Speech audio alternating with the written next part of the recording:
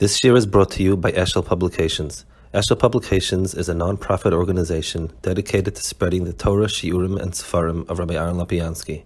For sponsorships or more information, visit eshelpublications.com. Okay, good evening. We're holding here in the second Chelek, Perek Yudalid, where he's in the middle of Perek Yud Gimel. He had gone through different shitas about the Kadmas Olam, Nitzchis Olam, things of that nature. And now in Perek Yudalid, he is going to give Aristotle specific proofs that the world is a Kadmon. So basically, he had gone through the Medabrim's proofs and so on about the world and now he's going to speak about the Aristotle's proofs. Perek Yudalid. Le'etzarech l'asher b'chol perek shezeh ha'mayma amnu chibarti lach le'daiti mashal yadcha. So he said, I'm speaking to you in the sense that I'm not giving an objective review, not always objective, but a thorough review of everything that Aristotle wrote. I don't have to quote him by Lashon. The main thing I'm trying to do is give you over the points that they made and what I agree or disagree. But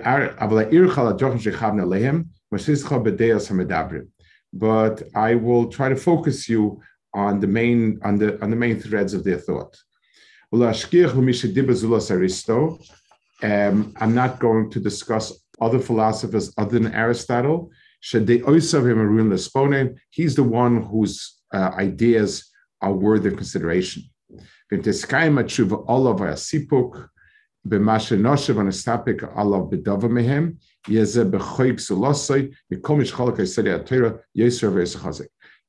with Aristotle and addressing the issues that he raises is a far better. Once I'm able to resolve that, everything else is resolved. So basically, I will deal with Aristotle's main points and try to address them. V'amar ki aristor yoyma ki atnua lehoivav lenefsedes ritzon aloma hatnua muchletas. The first proof that Aristotle brings is that motion cannot be said to have ever been created. Why? What's his logic? Shu Yoma, he says, in order for motion to start, if this car was standing still at some point, and now it's moving, something else had to impart motion on the car. It means something else began moving. So we have a car over here. The gas atoms has begun to move inside the cylinder and the air, and now that began moving. That's moving the car. So v'hit seisel Paul is chacha achshahoya tia hatnua imkei nimtzeis. So there's the first motion which causes the second one. So that first motion, so whatever got the gas to go, that had to have been there for always. Or it'll keep going forever because motion needs to be caused by motion, and that's just an endless stream of motion to motion. And this also will force it to say that time is also eternal. Time and motion are basically synonymous. In other words, you cannot have time when there's no motion. In a world, and when you have a picture, a regular photograph, you can't say this photograph is 50 years old. I mean, yes, you can say the photo is 50 years old, but the people in there are not 50 years older. They are who they are, and they'll always be that way till the ink disintegrates. So time and motion are the same, and therefore, if motion is eternal, so is time. So if motion is eternal, time must be eternal. There always were clocks turning. There always was the earth revolving. Motion can only happen in time. By definition, motion is always measured in how many inches per minute, per second. And vice versa. In a world that's totally flat, what does time mean? Time is clock ticking, the sun, the earth going around the sun, an atom emitting something or other. So his first argument for Karasolam deals with motion, and motion needs motion to beget it, and therefore it must be eternal. It's very interesting because his second argument is the argument about substance, that how did rocks come into the world? Something must have got. We always tend to look at that as the primary argument. And Aristotle always looked at motion, and the Rambam's own, I've pointed out many times, the Rambam's own yesod, that HaKadosh Baruch Hu is eternal, is from the eternal motion of the world. Another approach that he has, Yoma, he says, we have four basic elements: the earth, fire, water, and the air. And there must be a common, undifferentiated element that's the root of it. So you have matter with a capital M and all these different types that come from it.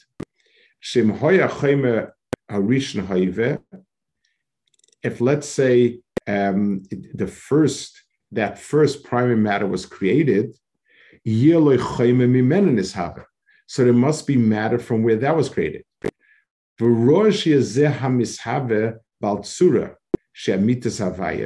And therefore, the second one, the one that was created, that basically was created, should have its surah, because anytime something is made in a certain way, it has the material started with and its surah imparted. But we're talking about, when we said the primary choma, it means it has no surah.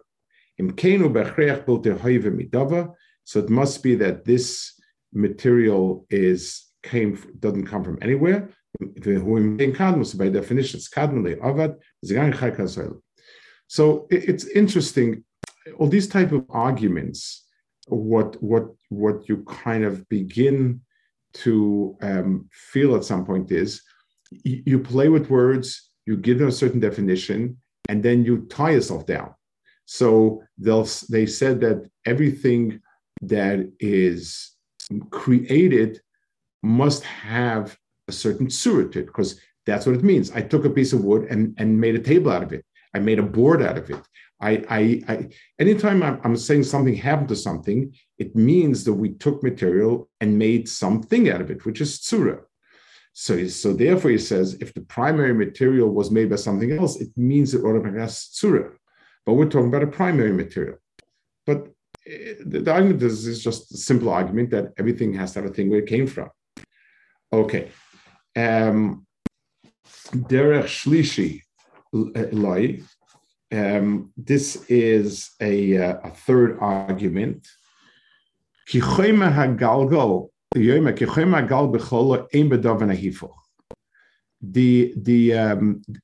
material of this galgal, the galgal is that big circle that that whatever it is keeps orbiting on it, is something that seems to be, it has no what's the right word for it? No opposite. In other words, it's total, and there is not as if something you can say is in an opposite direction. A circle has no opposite direction. I mean, I guess counterclockwise, but in a circle itself, When you have a straight line, you can say, I'm going east, I'm going west, I'm going north, I'm going south. When something is continuous, so the continuous motion of these galgalim, which is where the orbit is on, that has no hifuch. It's something which is totally monodirectional, and there is no direction.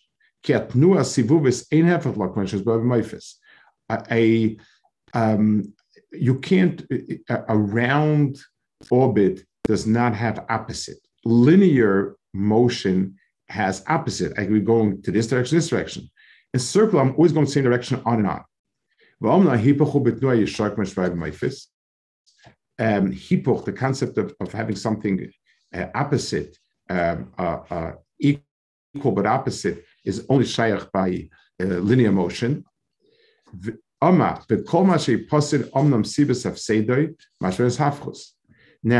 the reason why something comes to an end is because something that's opposite of it affected it. For instance, I have ice in my ice box, and the reason why my ice in the ice box becomes deceased is because the heat got to it.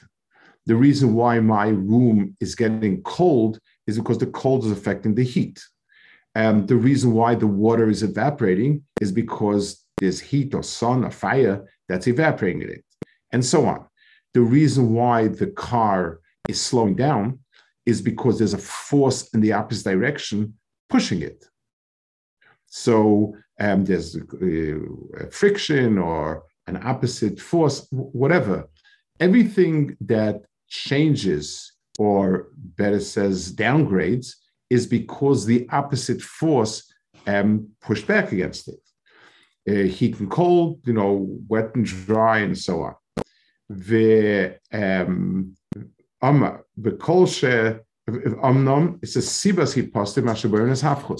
The reason for any hefset is because it's hafchus. And since circular motion has no counter motion, so nothing can cause it to downgrade. And something that can't come to us, that can't disintegrate, never became.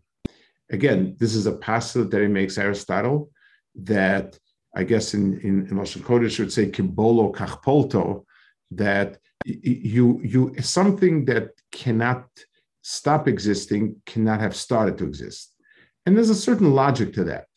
If I tell you that this rock is unbreakable, so it must be that this is the way it was made lechatchila, because how did I ever get it to be what it is?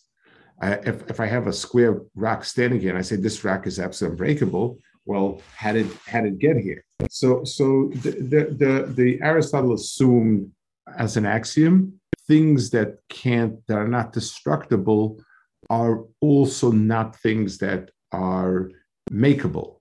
They just are what they are. It's just like if I ask, how is salt made? I'll say, well, you took together chlorine and a sodium atoms. I can take it apart. If I can take it apart, it means I can put it together. The fact that I can take it apart means that it had to be put together. But if I take, let's say, the smallest particle that we feel cannot be divided, once upon a time, the atom, then it was the electron, and whatever quantum particle we have today. And so by the same dint that it can't, I can't break it down, I also can't create it. I can create salt molecules. I take chlorine and sodium and I patchka and I put them together. I cannot create an electron. The same way I can't disintegrate. So it's an electron. So it has the same mahalach over here also, that anything that's not mishav is not yiposid. B'chol ma sheyiposid le'yishave, ze gamkin derech yichayev b'y ma sheyitzem karas ha'olam. So this also means, obviously, that the world as such is eternal. Finally, a fourth mahalach that Aristotle uses derech revi. This is not Aristotle himself, but it's something based on him. Omar, kol mischadish tia efsharos chidushay kodemas al chidushay bizman. So this is also it's a strange roundabout argument for us, but I don't know, people thought different ways in those days. They postulated the following. Is it or is it not true that everything in the world existed as potential before it comes into being?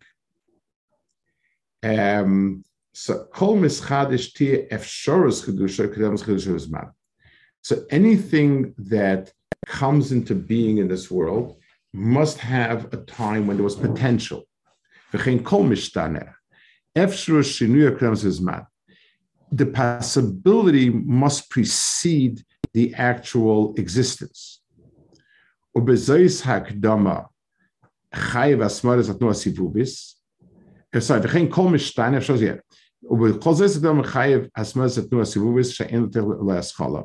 that's why motion that's circular cannot have a beginning or an end. And they use the following logic. The people who followed in his wake. They said,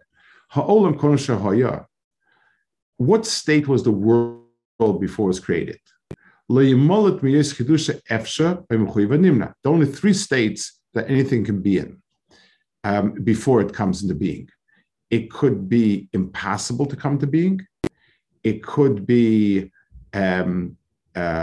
something which must come into being, and it's something that could come into being. If, let's say, it had to come into being, so it means it's always there. If it couldn't come into being, it can't possibly, it can't be. And all it is a possibility. Where does that potential lie? In other words, a piece of wood is potentially a table. So the potential lies in the wood. I have the wood, and this is where it's like. But before that, if there's just empty air in my room, I can't say there's potentially a table over here. What it means is I have something else someplace else, and I can sell it and get the money. But in order for something to potentially be there, there must be a metzias that's going to be there. And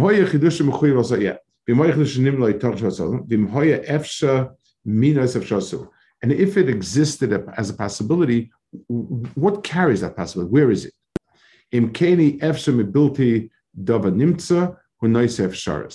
There has to be something that exists already. It has the potential.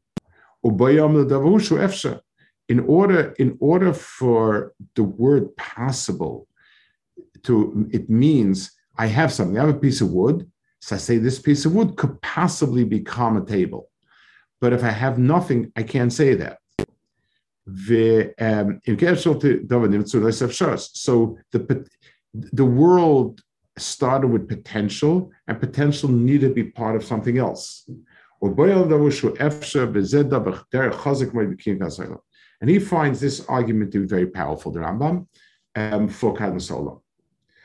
Okay, so these are four lines of reasoning for Kadmon Solam. Now he's going to add 3 or 4 of his own, with a little bit of a different cap. Again, he's adding fuel to the fire. He's adding reasons, trains of reasoning why people would think this kind of solo. Now, this is a refutation that some of those medabrim were the Muslim preachers who argued vehemently against Kadmon Solam. And like the Rambam says, their emunah was right, but their logic was off. In other words, they're right, but not because they're right, but they got the answer right, but the way they did it is wrong. But what did one of his medabrim want to answer to this? Shohite zasofik ve'oma ha'efsharus hu eitzel hapoel lo b'davar mispoel. that the possibility rests with the one doing it, not with the object. The object doesn't exist, but HaKadosh Baruch Hu is where the potential is. It also, this doesn't hold water, it's either or. Ki kol davar mechudesh efsharas chidusha koydem lo. V'chein ha'poel al shechitshei be'efsharas shechadesh ma shechitshei koydem shechadshehu. Imkein em shnei efsharim lo yisaf. Efsharas b'choym shekach. You're mixing it up two different things. I built a table, so that means there was a piece of wood that could become a table, and there was a person, myself, who had the possibility of building it. My potential becoming actualized has nothing to do with the Chayfitz's potential becoming actualized in turn. So just like I needed to have it before, it also needs it. It needs to be both the person doing it and that. So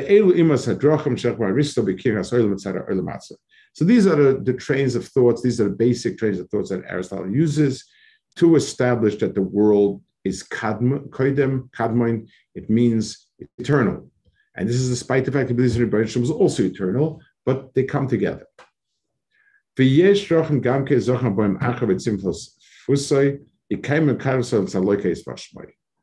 were some others that also believed in a kadmos olam and sort of included Hashem also. Remember, we said Aristotle didn't deny that Hashem was eternal, but the world is also eternal.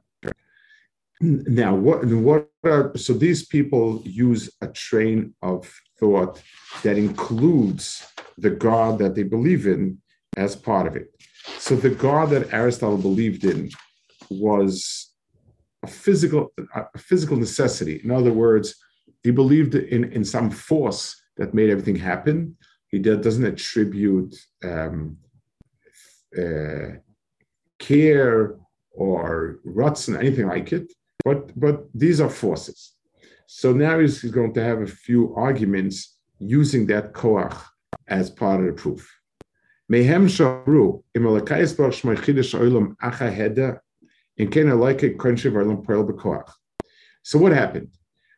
Until 5,000 years ago, or 5,700 years ago, there was HaKadosh Baruch Hu existed, the world didn't exist.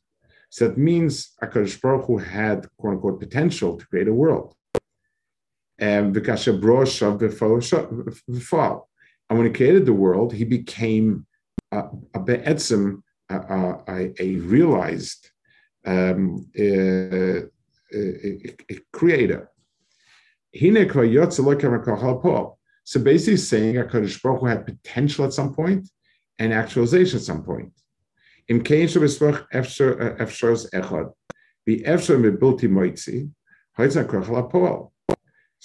HaKadosh Baruch Hu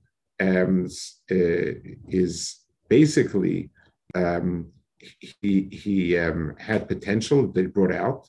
So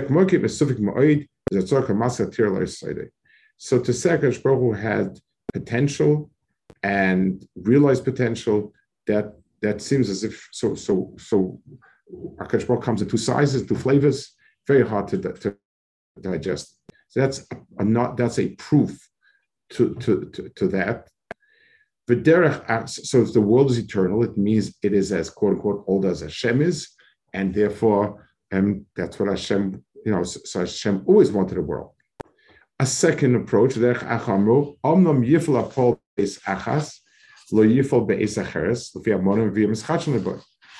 When do I paint my house? When don't I? Well, when I have a can of paint, when I have someone to help me, when it's a rainy day or with COVID lockdown or whatever it is. So I can always pinpoint why he decided to paint on Thursday, and a month after he promised me I will paint the house.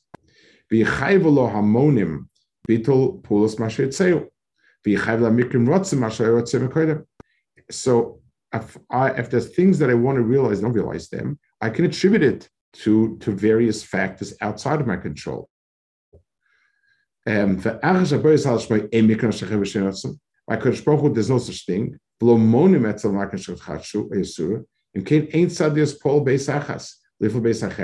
If I decide I am going to study for the test, well, it's a wonderful decision, but I'm tired.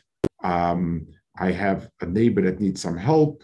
I was distracted by a tractor rumbling through 101 things that come. So to say that I had intended to study in the test June, and it's only now in August I got around to it, makes a lot of sense. But by Kodesh Baruch Hu, why Brias Olam 5,000 years ago? Hello, we're he's around forever. What was going on? And B'derech Acha Yoemru Peloises Bar Shleimus Ba'id Ein Bem Davar Mechisar. Another approach is that what Kodesh Baruch Hu does is Shalom. Ve'ein Bem Davar Levatala V'lo Mosaf. Nothing extra, nothing missing.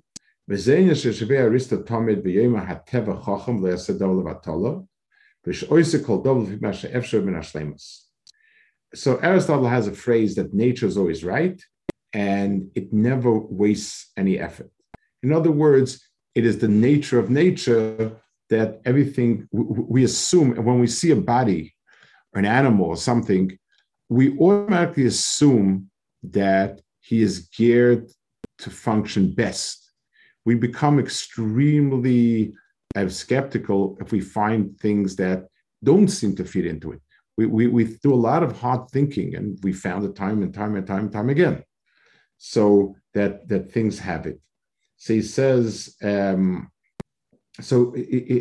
would always say nature is wise and does not make anything about Torah.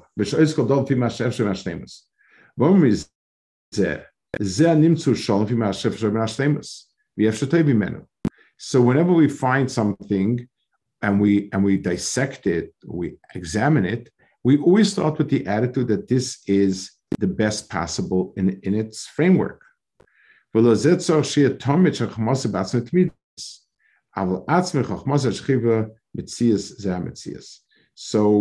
HaKadosh Baruch Hu feels, if HaKadosh Baruch Hu's Chachmasi Baruch is good, this world is a good world, then that should be true always.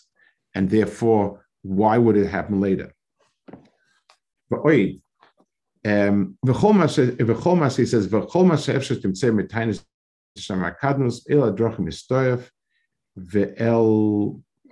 words erased over here, or something.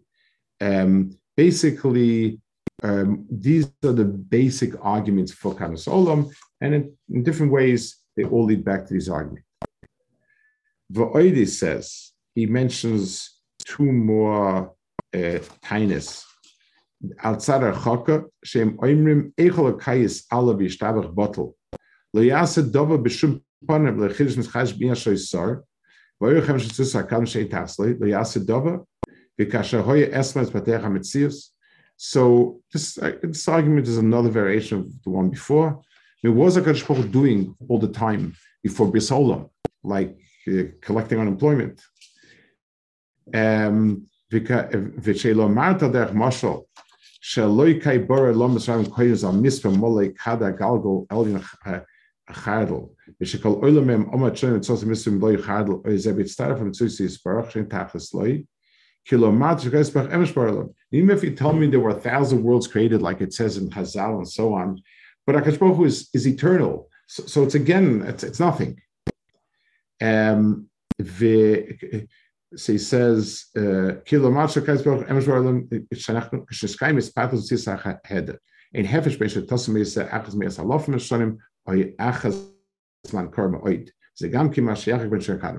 so again, what does it mean HaKadosh Baruch Hu was sitting around not doing anything?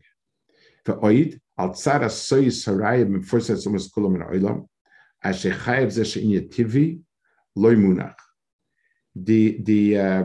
there's another type of argument that we would, if it was true, then somehow it could not become the common wisdom of the entire world that there was no Bria. Yom Aristo called Ansha Olam Bir Basmaris Tashmai Midasan. Everyone talks about this as being eternal. That's why they talk about heavens as containing God, because the heavens don't change, and that's befitting. Some Mishkan Lakais Varochem Ritzain Leima Malachim. V'yichson Leila Hayrsas Medosam. V'hevi Bazeh Shagam Yonim Zamin Atzad Chizkatas Ashim Se'in Atzad Fusamas.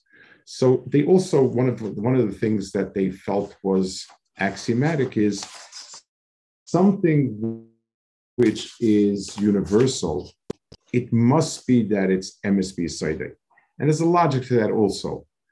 Anything that's open for question, people think differently.